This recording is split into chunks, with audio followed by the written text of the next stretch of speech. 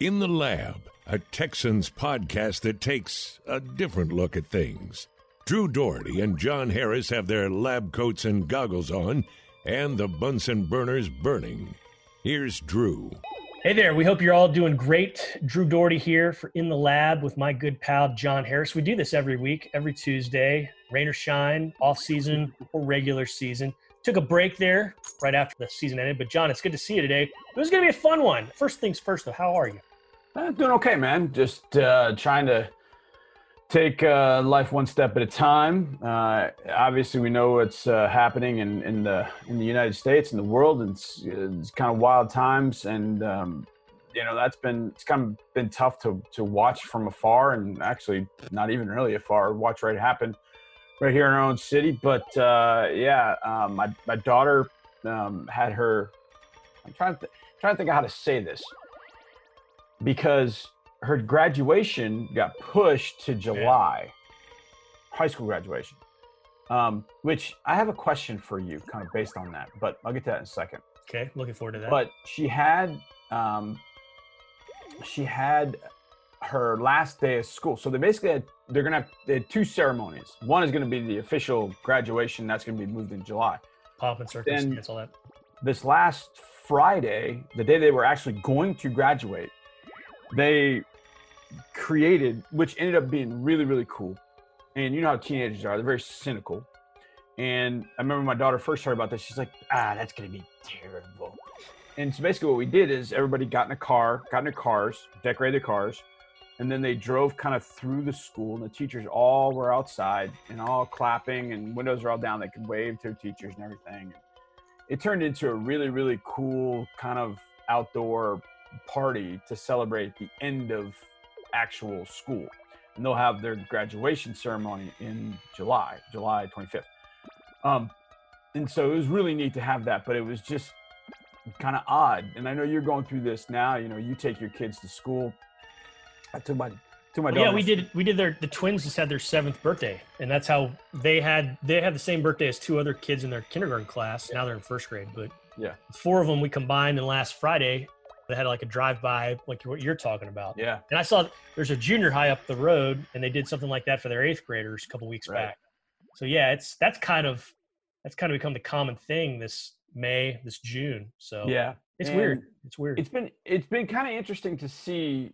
You know, I know Needville, they did a socially distanced graduation. I think I saw Langham Creek did a graduation, a socially distanced graduation a couple days ago. Yep. I know back in Jacksonville, the school that I used to coach at, I know they did one as well. So I know at our school, they contemplated what they should do. And they just felt like, going back in July, that might be a good thing. Kids for the summer are gone. They get a chance to see everybody one last time before they go off to college, and thought that would be the way to go. So we still have that to look forward to in July. So I'm kind of excited about what that's going to be. But man, it was just really, the thing about the whole car driving thing is it was the same path that I've taken my daughter from time she was in 1st grade. She was a lifer at that school. She started 1st grade, went all the way through her senior year. And so I've driven her on that path for years. Same path. 2008. Same path. Think about that, since 2008. Yeah, and the same path the whole time. And so there was this moment where they, I don't know if I should say this, but they all got out of the car at some point, and they all just, they really hadn't seen each other. Yeah. So they all kind of went to the football field and kind of hung out on the football field together, which I didn't have any problem with. I'm like, look, just, she had a mask on. They all had masks on. So they get back to the car, and so we're going around, and so I would normally pick my daughter up from school. And so the path that I would go, I would always get to a point where she would want to know where I was. And so I would always text her back when I was in the car line, back by the football field. So we were in the car, and there was kind of a jam up of cars, a log jam of cars. And so I just texted her, I'm back by the football field, just so you know.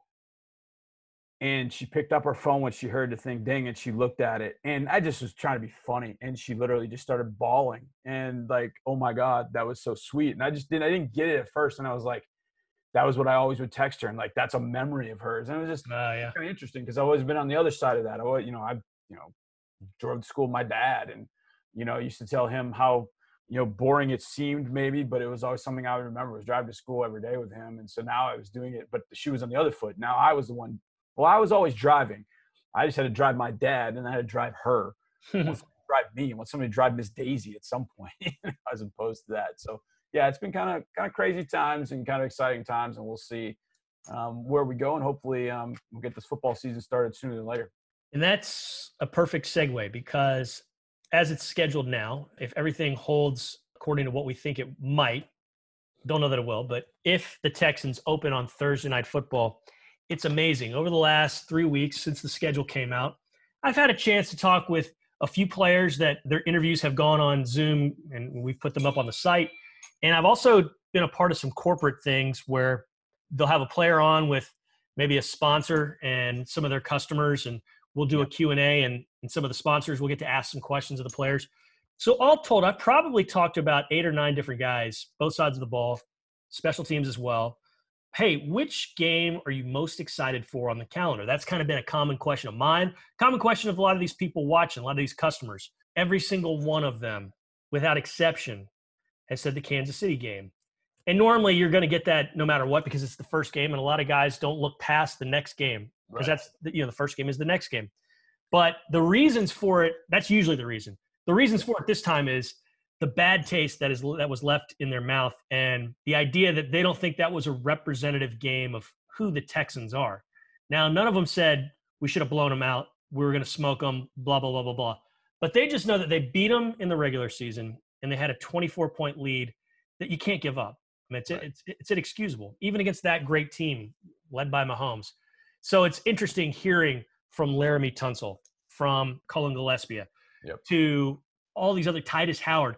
They all want a piece and are looking forward to playing Kansas City. None of them are guaranteeing victory, but they just know that what they're going to put on the field is more representative of who they are than what we saw last of them when Kansas City went on a 51-7 run. So it's going to be a long time until September 10th if that happens, but it's going to be a short time too. And those guys, they're going to be amped up for the first game of the season no matter what, but it's going to be amped up a little bit more this time around, John. Yeah, there's a couple things I go back to, and I've said this often, injuries are never going to be an excuse, but when you think about our physical well-being going into that game, you're playing without a couple of safeties, you're playing without Titus Howard, J.J. Watt had only had 1 game back. So you were not – Jordan Akins did not play in that game, so you were down to, just having – He's one of the guys I've talked with who said that and wants to play. Yeah. So we were not a healthy team. Now, look, Chris Jones didn't play for them, but they had everybody else full go, and that was it. And, I got to think about this, Drew. This is one of the things about that game that, people talk about, having the 24-0 lead. And look, the Texans didn't – they had 1 long drive, and then they blocked the punt, and then they got the fumble, and that got them a 21-0 lead. But then they had another long drive that ended up in a field goal. So they had 2 long drives. But to get that 28-point lead, or to get that 28-point run, if you think about it, the Chiefs had a short field after a long kickoff return. They had a short field after the fake punt. They had a short field after the fumble kickoff. The only drive they really had at the end of that first half was the one to when it was 24-21, and they go down and make it 28-24 when Patrick Mahomes was almost beyond the line of scrimmage, which would have pushed them back, would have been a loss down. They would probably maybe had to kick a field goal, who knows. But, if you go in the half tied at 24 as opposed to down 28-24, how do you think about that game a little differently? And beyond that, what happens if you do get it at 24-24 and then Kaimi does make the field goal at the end of the half and makes it 27-24? You got the lead. Okay. I mean, I don't know. Listen, that was a Chiefs day. They got it rolling. And then, of course, the question would be, well, what happened in the second half? It really was nothing but – there's really nothing but the Chiefs in the second half. It was a tidal wave of Kansas City. Yeah. I mean, it was just an absolute crushing tidal wave. But to get back in that game, they had a bunch of short fields that really got them going in the right direction. Either way. But you're right. In the second half, just really couldn't get much of anything going. And to me, I feel like, say what you will about the Chiefs' defense, it really wasn't until that second half where the Chiefs' defense I think, took a step forward, not only just in that game, but just overall. I felt like the Chiefs defense all year was vulnerable. I thought the best that it looked all year was in that second half. And then I think that bled through the Titans game. I think it bled through on into the Super Bowl, where they played very well. But I know we've all talked about this game as, rip the Band-Aid off. It's week 1. You're going up there. It's going to be big celebration, all that kind of stuff. But the fact that these players are looking at it as, we didn't really show them the real Texans. We're going up there to show them the real Texans. That fires me up. I mean, instead of like, okay, well, I think a lot of people thought about last year the same way. Like, oh, we're going to New Orleans Monday night. All right, rip the Band-Aid off. We got to take Drew Brees in the first game. And then you walk out of there going, dang it, sure won a game. Yeah. And hopefully this one will go the other way that, let's rip the Band-Aid off, but let's go compete. Let's go knock these guys out, man. Let's go make a statement. I think the one thing, Drew, kind of along those lines that I've read multiple. In fact, I read Peter King's power rankings heading into the year. I've seen 2 at a minimum, Peter King's being 1. There could be a third one. I'm trying to remember where I saw that one, the third one. But I've at least seen 2 with power rankings, which don't mean a lot because you play this thing out, not like in college football. But they have the Texans ranked 21st or lower. And I'm like, okay, I get the fact that there's no, DeAndre Hopkins is gone. But other than that, what's different? Tell me what's different. You still have an elite quarterback. And right. That masks a lot of flaws. And I'm not saying there are necessarily a lot of flaws for the Texans. There could be. There could be. But having him is such an equalizer / booster for things. And it's to put the Texans 21st when you have that guy quarterback just seems a little foolish to me. And we still haven't really heard much from him about this Kansas City game coming up. But the motivation's there for him. What his track record is in prime time. Yep. It's going to be a lot of fun to see what this offense looks like with another cohesive offensive line that's coming back. Because Watson and Tunsil have been working out together and talking a lot together. They're at the Pro Bowl together. I talked with Titus Howard last week, and he's pretty excited too. Hasn't been fully cleared physically, but it's still early June. Don't need to worry about that. Right. When that left to right combo, that quintet of Tunsil, Sharping, Martin Fulton, and Howard, when they started together, there were 6 games they started together. They were 5-1 in those games. Yep. And a few of them, Howard was still playing on a bum knee because he injured the knee in the start at Kansas City, which the Texans wound up winning. Missed 2 games, came back in London. Texans win that one. Texans lose to Baltimore. He comes back and plays the next week against the Colts, and that was it for him. So what's it look like with a healthy, relatively speaking, Howard and the rest of those 4? I'm excited. And it's another season of Deshaun Watson because this time a year ago, he'd only started, 23 games? Now he's got almost 40 games of starts under his belt. That's a lot more NFL experience in the old processor up in between the ears, Yeah, I think you hit on it. I mean, he's the kind of guy that seemingly each week, from week to week, you can see the changes. I mean, you could see it in 2018, just, things that happened in week 2, he made adjustments by week 4. In particular, at the end of the game against Tennessee, kind of lost track of time, ended up not getting off a game-time field goal attempt, but in overtime, he's well aware of what they can do, gets them all set up, gets the completion, spike, field goal, win the game. I mean, you can just see those changes, and obviously from year to year, you can see those changes. But it's just sort of maddening to see. And the way that Peter King wrote, and this struck me even more so. When people are doing these power rankings, they're assessing the Texans without J.J. Watt. And I get it. J.J.'s been banged up. Like, I get that. But they're like, well, without Watt, they're the blah, blah, blah. And I'm like, but they have Watt. Yeah. So why are you not assessing this defense with Watt? Like, when it has Watt, what does the defense look like? Oh, but he's not there. No, but he is. And yeah, I know he's been banged up. Like, I get it. I understand. I mean, we've had to watch those games. And yet in those 3 years, 16, 17, and 19, the Texans made the playoffs 2 of those 3 years.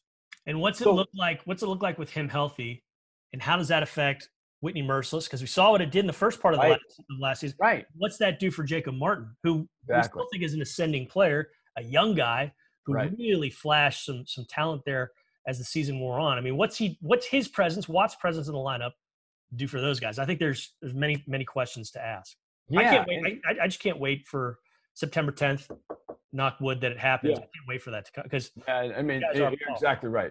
But I think that the frustration for me, Drew, is just seeing people assess this team like, okay, we know it doesn't have Hopkins. Okay, I get that, but DeAndre Hopkins worth 3 or 4 wins? No, the only player that's worth that is your quarterback. So yeah, I understand that Deshaun was hurt in 17, but people aren't looking at the Texans going, well, if Deshaun is hurt, well, okay. Well, don't look at JJ that way. Like, I know he's been banged up. I know that he missed time in 16 and 17, and he missed time this past year in 2019. Like, I get it. He's getting up in years a little bit, but he's healthy. And at that point, I'm going to assess this team with you. And if this team has JJ Watt, it's a completely different team. So I understand, but it just feels as though national analysts, and just analysts in general assessing this team like, well, what if JJ's not – look, but JJ is. Let's handle the part of JJ's not here when JJ's not here, if he's not here. And I don't understand that because I've talked to multiple people. I, in fact, heard from multiple people that know other people. Chris Ballard, even though the Texans beat the Colts – even though the Texans lost to the Colts in Indianapolis week whatever it was last year, week 7 – all Ballard apparently could do after the game was talk about JJ. Like, my God, he's so good.